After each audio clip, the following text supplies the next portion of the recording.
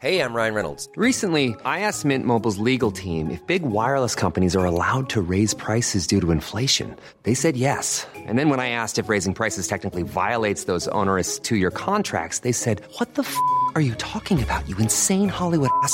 So to recap, we're cutting the price of Mint Unlimited from $30 a month to just $15 a month. Give it a try at mintmobile.com/switch. $45 up front for 3 months plus taxes and fees. Promo rate for new customers for limited time. Unlimited more than 40 gigabytes per month. Slows full terms at mintmobile.com.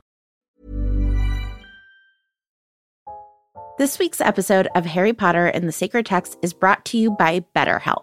BetterHelp is a mental health platform that provides direct online counseling and therapy services via web or phone text communication. You don't even need to use flu powder in order to access a therapist through BetterHelp.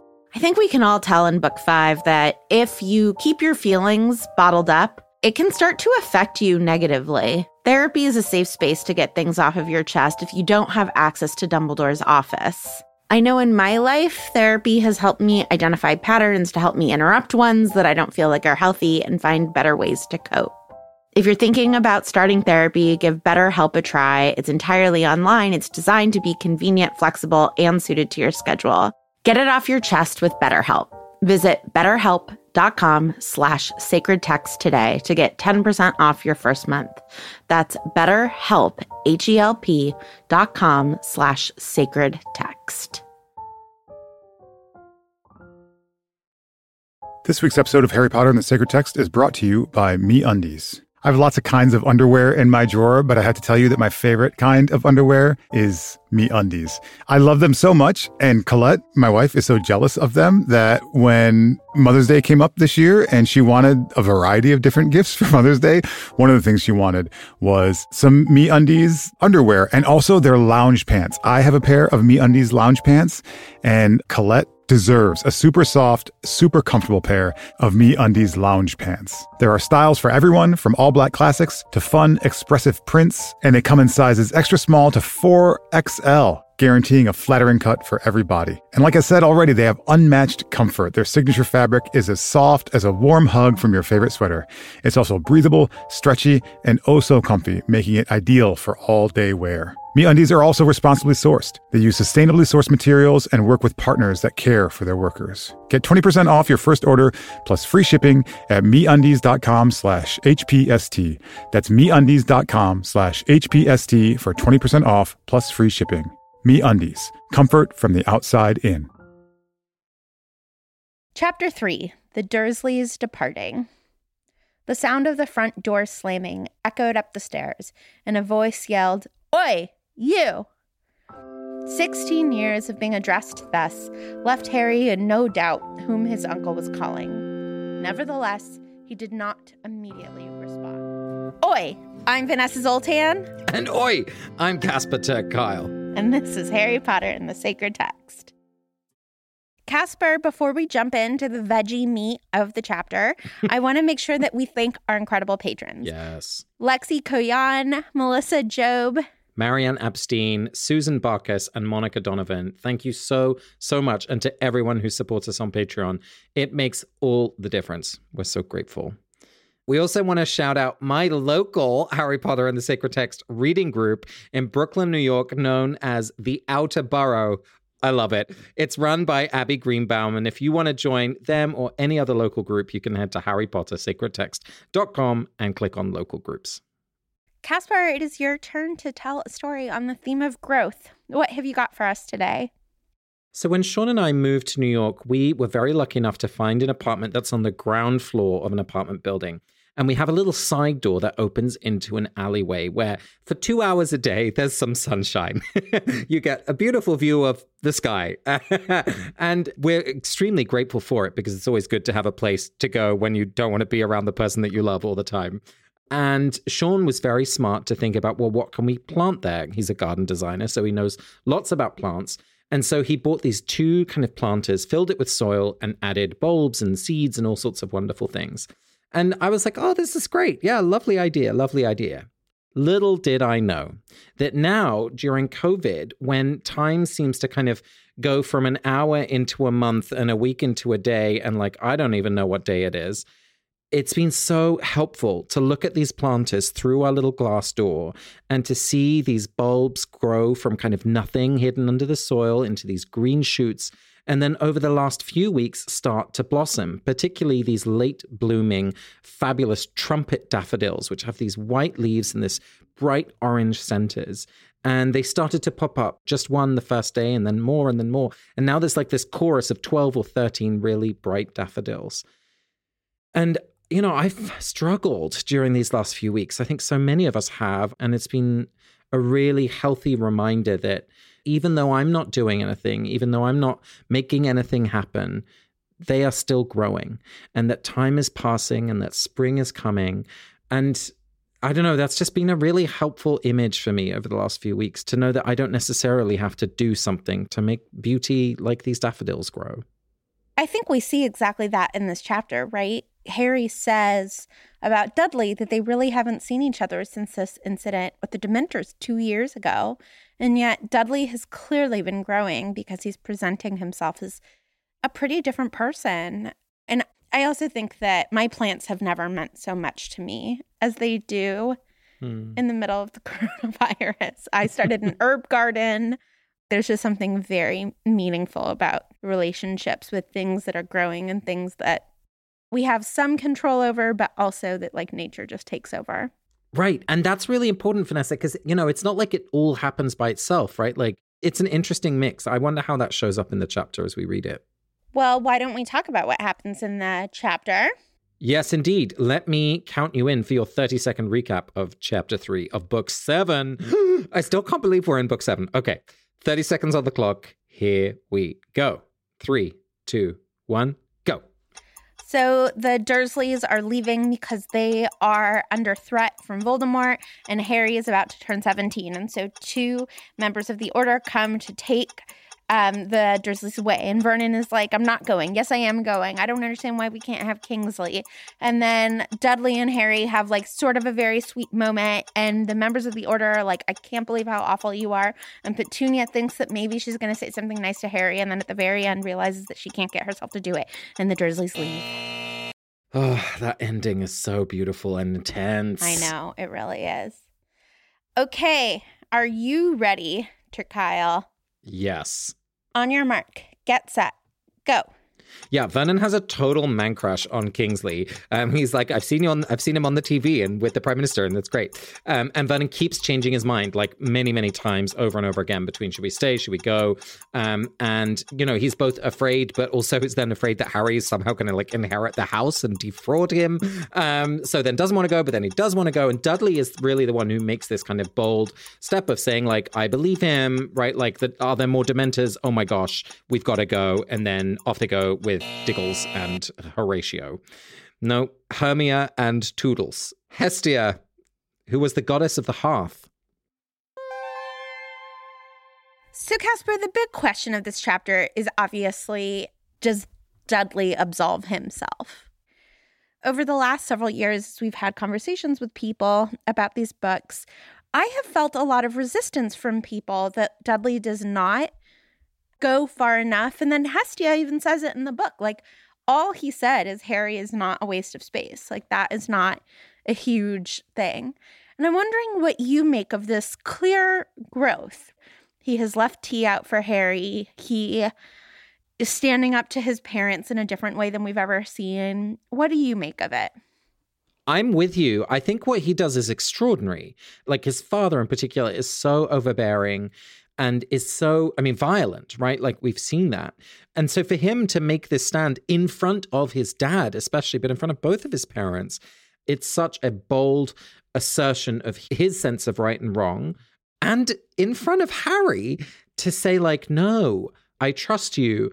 And he doesn't say, I'm sorry, but he's shown that he's sorry. I mean, again, like, this is the chapter where Harry understands that maybe the teacup wasn't a booby trap. And I think that's Dudley's language. And I do want to say that him saying, I don't think you're a waste of space, I know he's only just inverting what Harry has kind of jokingly said that he thinks, but I don't know, there is something really powerful about it. It's a direct assertion that is not true, which in some ways it could have been much easier to say something like, well, I think you're actually pretty great. I don't know. There's something really direct about that counter. You know what I mean? That feels very strong. Totally. Of like, I don't think that actually, right? Right. And I think the moment that's actually the most touching to me and to me shows how far Dudley has grown is Dudley's acute concern about Harry. It's not just, I believe Harry, we should go. It's, but what about Harry? Why isn't he coming with us? Yeah. Which to me shows actually two things. One is that concern, but two is that he sees Harry as his family. He's like, where we go, he comes with us. I got really emotional. And again, it's not much and it's not enough, but it's a lot for a 17-year-old kid who has had none of this modeled for him. And it's so special to me to see Dudley, as he's becoming an adult, choose to keep growing and to be something different than his parents. Mm-hmm. I feel like it's how change happens. And I think Dudley is showing us that in a really small but beautiful way. Well, the other thing that makes me think about this is that Harry's been away at boarding school, right? He's been at Hogwarts. But so has Dudley. Dudley has been away from his family for a lot of time. And so his experience of being home is Christmas holidays, Easter holidays, and the summer. And throughout most of that time, which is the summer, Harry is there too. And so his experience of Privet Drive includes Harry. So it makes sense that he's thinking of Harry as his family.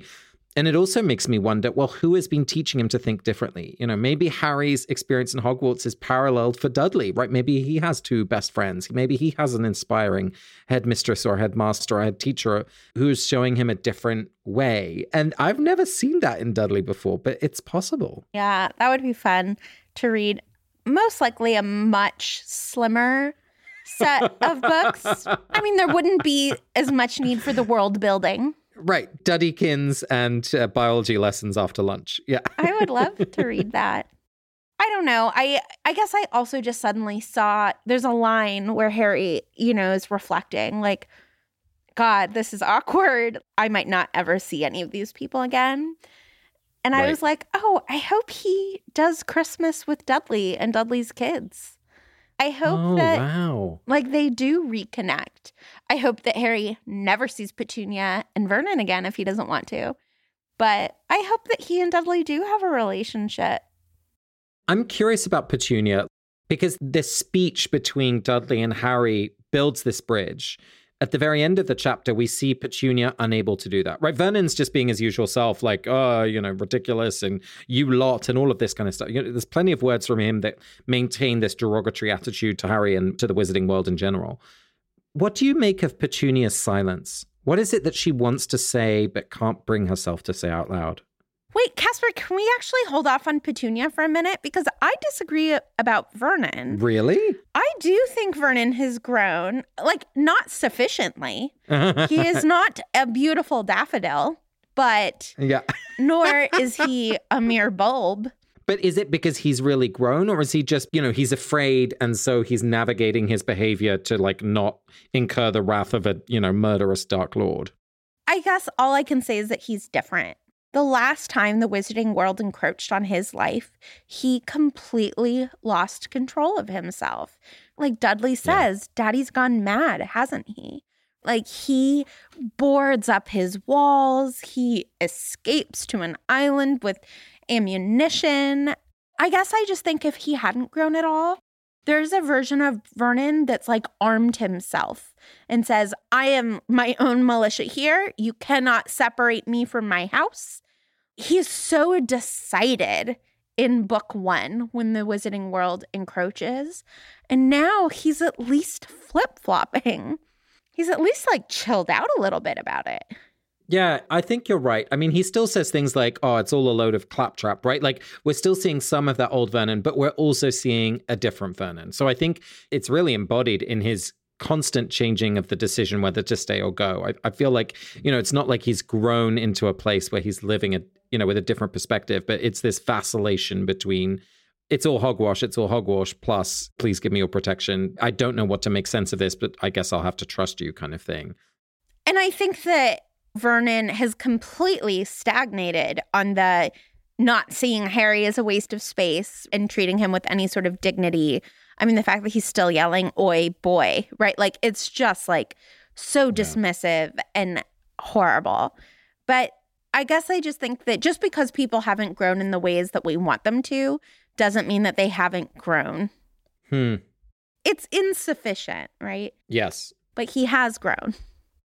So what do we make of Petunia then? Is it that she has grown more, but not enough to kind of really verbalize that? Is it that she feels the same sense of being pulled in many directions? And unlike Vernon, who's maybe like an external processor, she's more of like an internal processor. What does that silent look at the end mean to you? Yeah, I was thinking about blessing her for it, for like not quite finding the courage to do the right thing. I've done that, like wanted to say the nice thing. Me too. And decided not to. It's heartbreaking. I feel terrible for her. I don't think that she's hurt Harry any further in this moment because I don't think he expects anything good from her. But I really do think she's hurt herself here. She had a real opportunity here. Her son had modeled a way for her and had sort of like opened up the gate. And she sees it and she looks at the open gate and doesn't walk through. The other thing that strikes me about Petunia is that I just can't help compare her at the beginning of book 7 with Narcissa at the end of book 7. They're both these villainous characters. They're both mothers who want to protect their children. I think both of them are also sisters. Like, their siblings play such an important role in directing their life or what they don't want to be.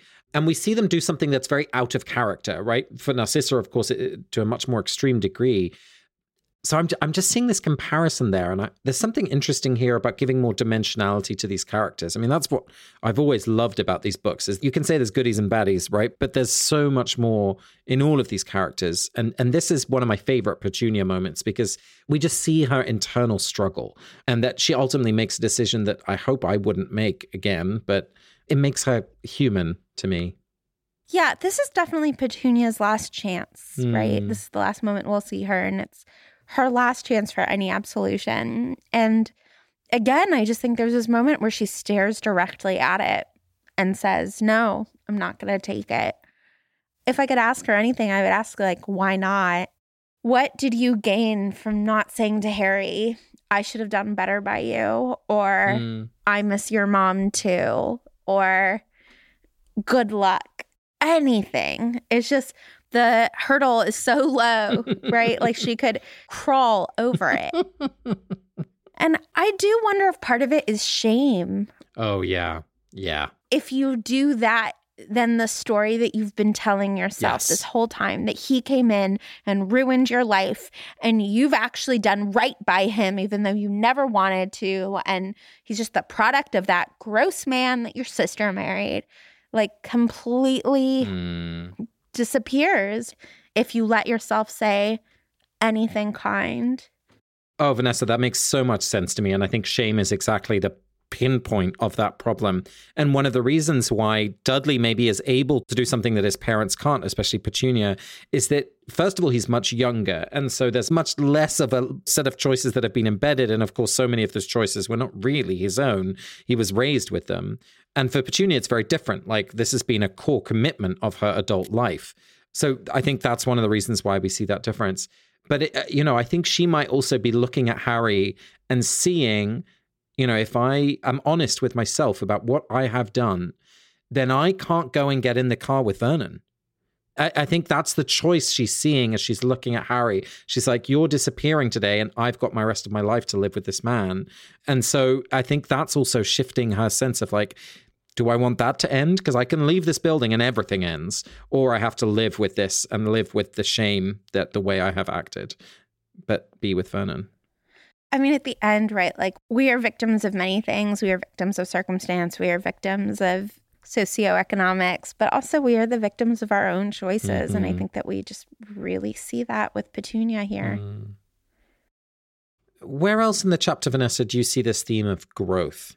What's interesting to me about growth is when we think about it on an individual level, right, we think of it as like requiring a little bit of agency Like, oh, I chose to take a class at the rec center and like now I know some Italian and I've made some friends. We see it as sort of a choice that you make to grow.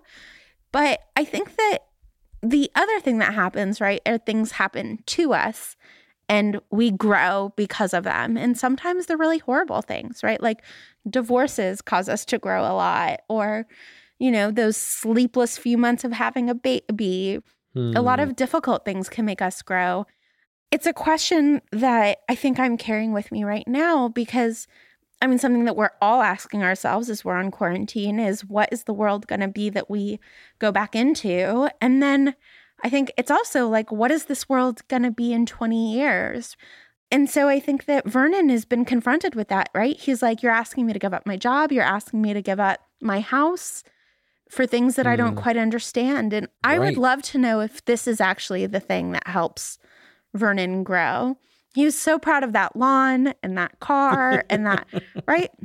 In 10 miles, they're going to have to give up the car. Yeah. There's something in his constant changing of his mind that feels very realistic right now. I mean, it's so difficult to plan for anything. You know, either it's in the next 2 weeks or it's in 2 years' time. Like anything in between feels like impossible to make a decision around. And it made me think about the role that commitment plays in growth, because it's very tempting to think about growth as this very simple linear process, right? You put X in, you get Y out day by day. But if you're thinking about learning a new skill, you know, let's say you're learning to play the drums or the violin or a language, like you said, very often, at least my experience has been, is that it's kind of like quantum, like you won't see progress for ages. And then suddenly, you know, you snap your fingers and it feels different, or you're able to do something different, or your fingers have stretched so that they can play new chords. And you have to stick with things during that plateau time in order to get to that sudden leap moment. And I'm finding that commitment is really hard to do when so much of the world around us is so unsure, whether it's, you know, trying to meditate every day or exercising or, you know, whatever it is. So I've just been thinking about the role that commitment plays as well. And that, you know, that's hard for Vernon. I'm also just thinking about the very first time that we did a really close look at Vernon. You know, we looked at him through the theme of fear. And you said, you know, the question is, where is this within us? And I think that is still the question, right? Where is this Dursley-ishness within us? When are we choosing not to grow in the face of great change and challenge? And when are we unable to stand up and like say the hard thing? I felt indicted by this chapter reading it in this moment. Here's a cool fact. A crocodile can't stick out its tongue. Another cool fact, you can get short-term health insurance for a month or just under a year in some states. United Healthcare short-term insurance plans are designed for people who are between jobs, coming off their parents' plan, or turning a side hustle into a full-time gig. Underwritten by Golden Rule Insurance Company, they offer flexible, budget-friendly coverage with access to a nationwide network of doctors and hospitals. Get more cool facts about United Healthcare short-term plans at uh1.com.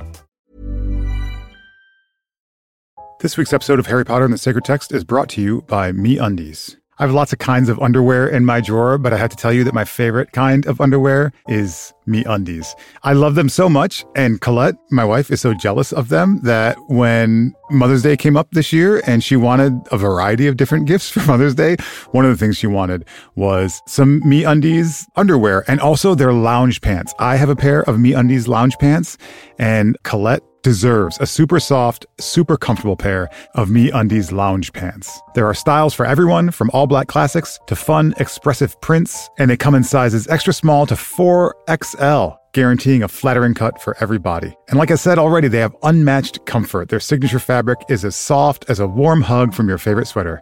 It's also breathable, stretchy, and oh so comfy, making it ideal for all-day wear. MeUndies are also responsibly sourced. They use sustainably sourced materials and work with partners that care for their workers. Get 20% off your first order plus free shipping at MeUndies.com/HPST. That's MeUndies.com/HPST for 20% off plus free shipping. MeUndies. Comfort from the outside in. This week's episode of Harry Potter and the Sacred Text is brought to you by Redfin. Let's say for some reason you can't get back to Grimmauld Place. so you need to find a new home.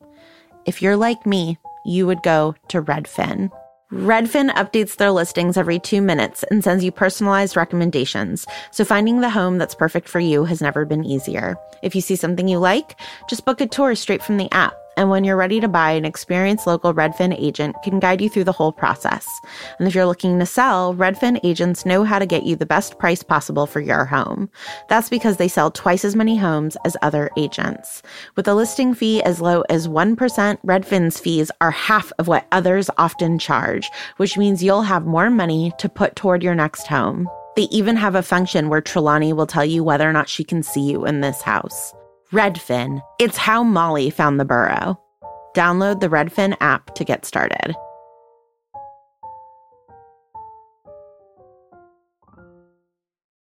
I mean, it's so funny you say that because I always feel that way whenever we read Slughorn. And as I was reading this chapter, I kept thinking about the parallel between Vernon and Slughorn and that they're both afraid, right? Especially when we first meet Slughorn, right? He's hiding, he's trying to avoid. And Vernon's kind of doing the same thing in a different way. I love seeing ourselves into these characters because I think sometimes it's helpful to name what we feel by looking at what the character is feeling. Casper, before we wrap up, is there anywhere else that you saw this theme of growth? Yeah, I could feel the tension, right? The text tells us that there's this awkwardness in the air. Like, what do you say to someone after you've disliked them for 16 years? And it did make me think about when you grow. I mean, it's beautiful, right? Like maybe you have new capacities, maybe you have new friendships, whatever. But it also means leaving something behind. And I'm thinking about times when maybe there's been a really important person in your life, a teacher or a mentor or someone that's really helped you grow. And there comes a point where that relationship, it's no longer helping you grow, right? It's helped you achieve what you wanted to or what you were growing into. And then it's kind of complete. It's finished. And what do you say?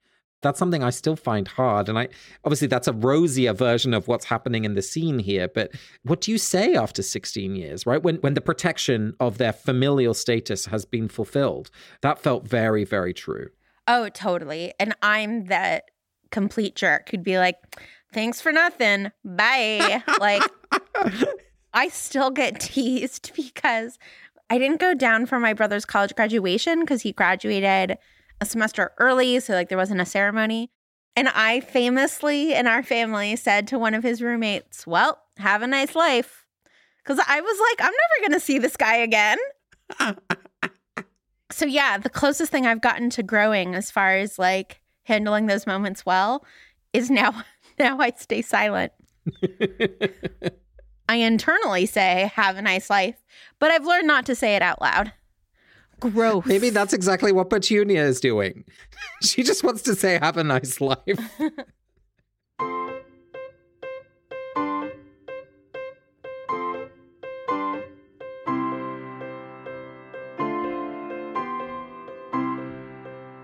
Vanessa, our spiritual practice continues with marginalia. And just as last week, we're going to look at pieces of text that we've underlined. So it might be individual words, it might be longer snippets.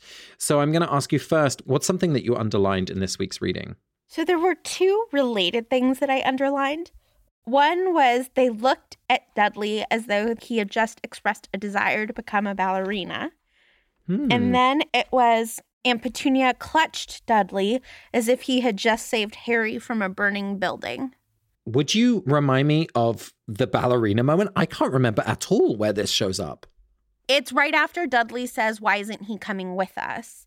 And then it's Uncle Vernon and Aunt Petunia froze where they stood staring at Dudley as though he had just expressed a desire to become a ballerina. And Vanessa, help me know, why did you underline these things? First of all, I think that Dudley might be a great ballerina, right? He's Totally. like strong, fit, who knows? Totally. But it's also that it's about them thinking that if he revealed himself to be queer, right? Oh, interesting. And they don't tell us exactly what that face is, I guess is the other thing that interests me about it. So are they looking at him with surprise? Like, oh, ballerina, I never thought. Or are they looking at him with disgust of like, right. But you are such masculine son, wants to be something femme? Right. So I in part think it's interesting that we don't it's not more specific, right? Like, we know what the second one means. We know she's looking at him with pride and like he's a hero, that he just ran into a burning building. But like, what is the look that you would give someone if they came out and said, I want to be a ballerina? Like, if you told me, I'd be like, you're probably a little old. Yeah. I feel like most ballet careers start younger. If you were like, I'm quitting my job and trying to join the Joffrey, I'd be like, wow, there's a lot I didn't know about you, or you're making a bad choice. Yeah. No, I love that. And I think to some extent, I'm thinking about his school again, right? Like, who knows what extracurricular activities he's been getting into, right? Like, more than anything, I think I'm realizing as little as we know about Dudley, I think Vernon and Petunia know as little about him as an individual, right? As a young man who's being shaped by interests and passions. And how sad that is, right? How sad that there's that lack of knowing. That's really interesting. I guess I just think it's interesting that maybe we're supposed to think that they're looking at him with some disgust because he's revealed himself to be more sensitive than they thought he was. And I don't know, like, as much as they love Dudley, I wonder how quickly they would flip on him, right? Is he someone who thinks he's loved, but like he could come out of the closet and they'd be like, then you're not our son? We see the possibility of that in this moment, that all of their love is entirely conditional. Ugh. That's a really beautiful reading. It's a really depressing reading. What about you, Casper? What did you underline? So, you know, I'm always obsessed with looking at color, and we get a rich description of Vernon, who's always been associated with color, right? If we think back to those early chapters of book 1, right, he sees all of these wizards in their purple robes and all of that stuff. So this is what we get in this chapter. Black mustache rippled, his face still purple with concentration. So I went for those words, black and purple. Honestly, mostly because I was like, oh, there's colors. And I wanted to pay more attention to them. But the thing I'm interested in is how black and purple together, like what are the times when I see black and purple together? And I'm thinking of blackberries. I'm thinking of going out into the late summer, picking blackberries in the hedgerows, kind of between the fields near where I grew up in Sussex. And just that kind of like the sweetness of a ripe blackberry, but the difficulty of getting there between all the thorns of the bushes and the disappointment when it's mistimed, right? When it's not sweet, it's really not good, but the total deliciousness of when it is. But of course, in the context of the text, he's purple with concentration, which doesn't suggest pleasure, right? It suggests effort and intensity. And his black mustache rippled. I don't know, that suggests more like kind of scariness and it's potentially violent, right? Like something is going to happen. So yeah, that's, I'm not sure what to do with my marginalia, but that's what I picked up on this time. Well, I also think black and purple together, it makes me think of bruises. Oh. The way that like blood pools in a place of injury. Yeah, and there's something like black and blue is like you're being beaten to a pulp, but black and purple suggests that kind of lingering, right, exactly as you said, like a black eye that kind of, that just hangs there. And to some extent, maybe what I'm thinking of now is the way in which we don't get to see much of this, but the way in which Harry was treated for all of these years, especially those first 10, 11 years of his life, that does stay. You can't just wish that away. And to some extent, those scars or those bruises don't always disappear in the end. Yeah. The final place I just want to point to, Vanessa, is actually on the very first page of this chapter, where Harry is described as having his hands deep in his jeans pockets. And this is a small point, but it's so evocative for me to see like a 17-year-old teenager, like kind of with his hands deep in his jeans pockets, right? Like, of course, it's representative of him being in his own world, but it's also a little bit of like, oh, don't want it, right? Like he hears voices downstairs, Vernon's shouting, boy, and he's taking his time, right? He's doing that good old teenage thing of like, no, don't want it. You don't control me. You're not in charge of me. Yeah. And I love it because even amidst all of this complexity and danger and gosh, sadness of what's coming, like there's still just a little bit of a normal teenager right here on this page. This week's episode of Harry Potter and the Sacred Text is brought to you by Redfin. Let's say for some reason you can't get back to Grimmauld Place, so you need to find a new home. If you're like me, you would go to Redfin. Redfin updates their listings every 2 minutes and sends you personalized recommendations, so finding the home that's perfect for you has never been easier. If you see something you like, just book a tour straight from the app. And when you're ready to buy, an experienced local Redfin agent can guide you through the whole process. And if you're looking to sell, Redfin agents know how to get you the best price possible for your home. That's because they sell twice as many homes as other agents. With a listing fee as low as 1%, Redfin's fees are half of what others often charge, which means you'll have more money to put toward your next home. They even have a function where Trelawney will tell you whether or not she can see you in this house. Redfin. It's how Molly found the burrow. Download the Redfin app to get started.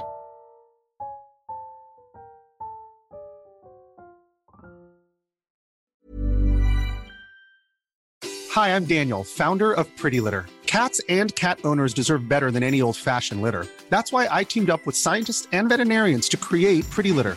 Its innovative crystal formula has superior odor control and weighs up to 80% less than clay litter.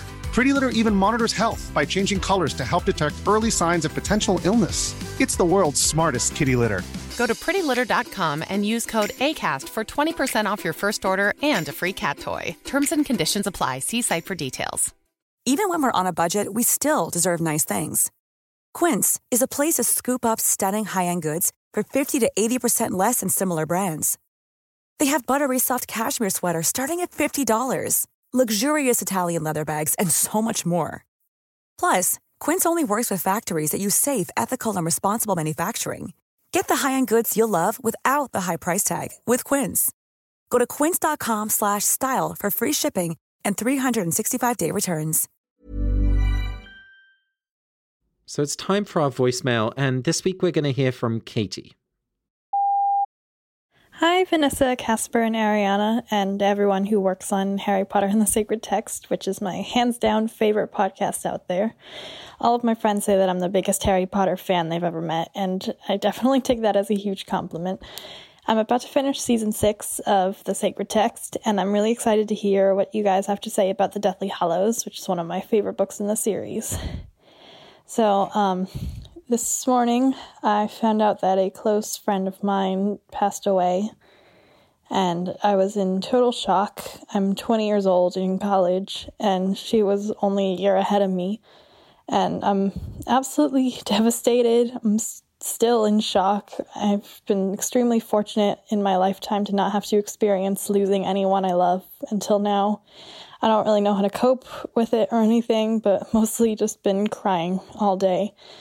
But this made me think of Harry Potter and the Deathly Hallows especially because, as you know, we lose a lot of major characters in this book, and some of them, like Colin Creevey and Fred Weasley, are even younger than my friend who passed away.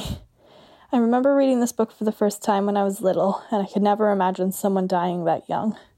I know a lot of people are losing loved ones now during this pandemic, but it's mostly been elderly people, not young students in their 20s. I can't stop thinking about how much more she had to do in this life, so I'd like to give a blessing to everyone who's losing loved ones during this time.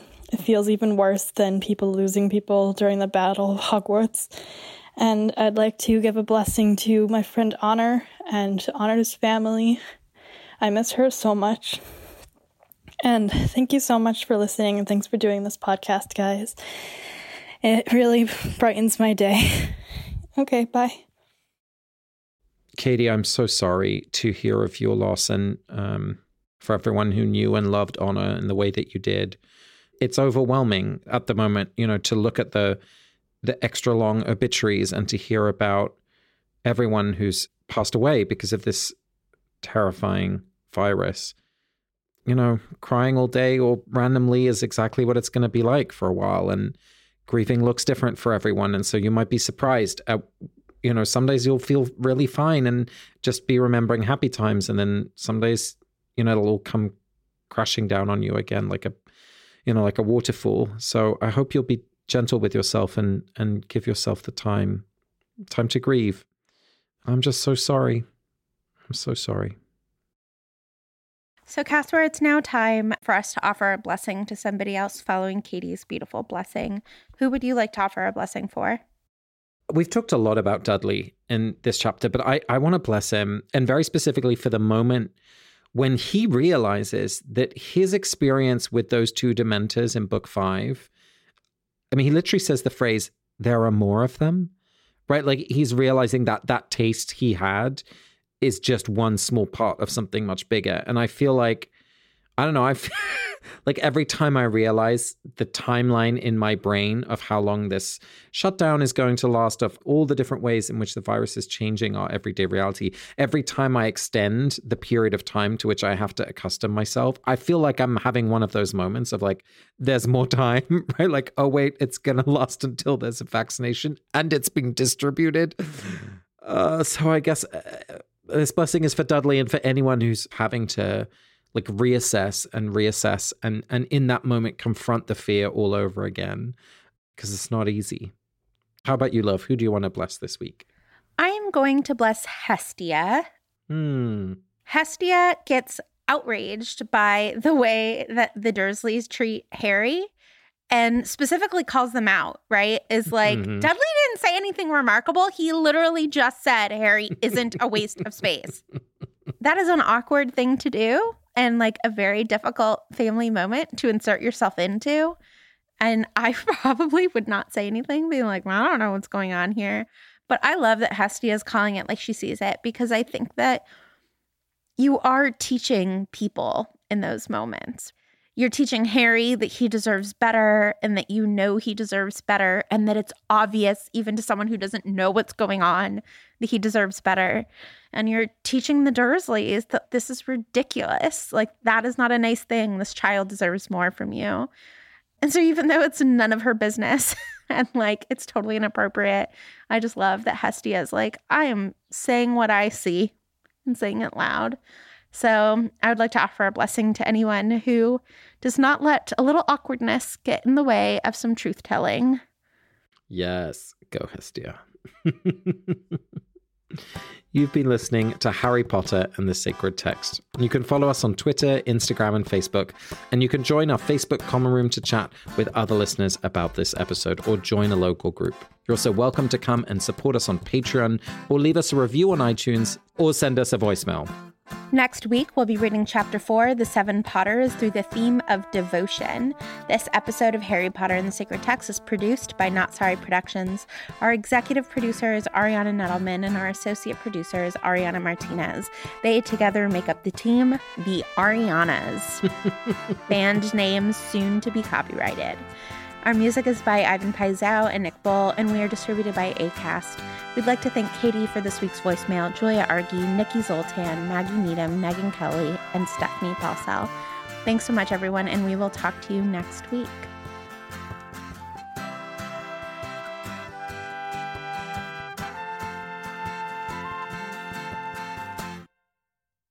Oi is not something that Americans who aren't Jewish say. That is true. And even then it's different. It could also be an Australian sort of Aussie, oi, oi, oi situation. But it's not. It's not. I like that Brits say, oi. Oi. Oi, love. Where you going? Where are you going?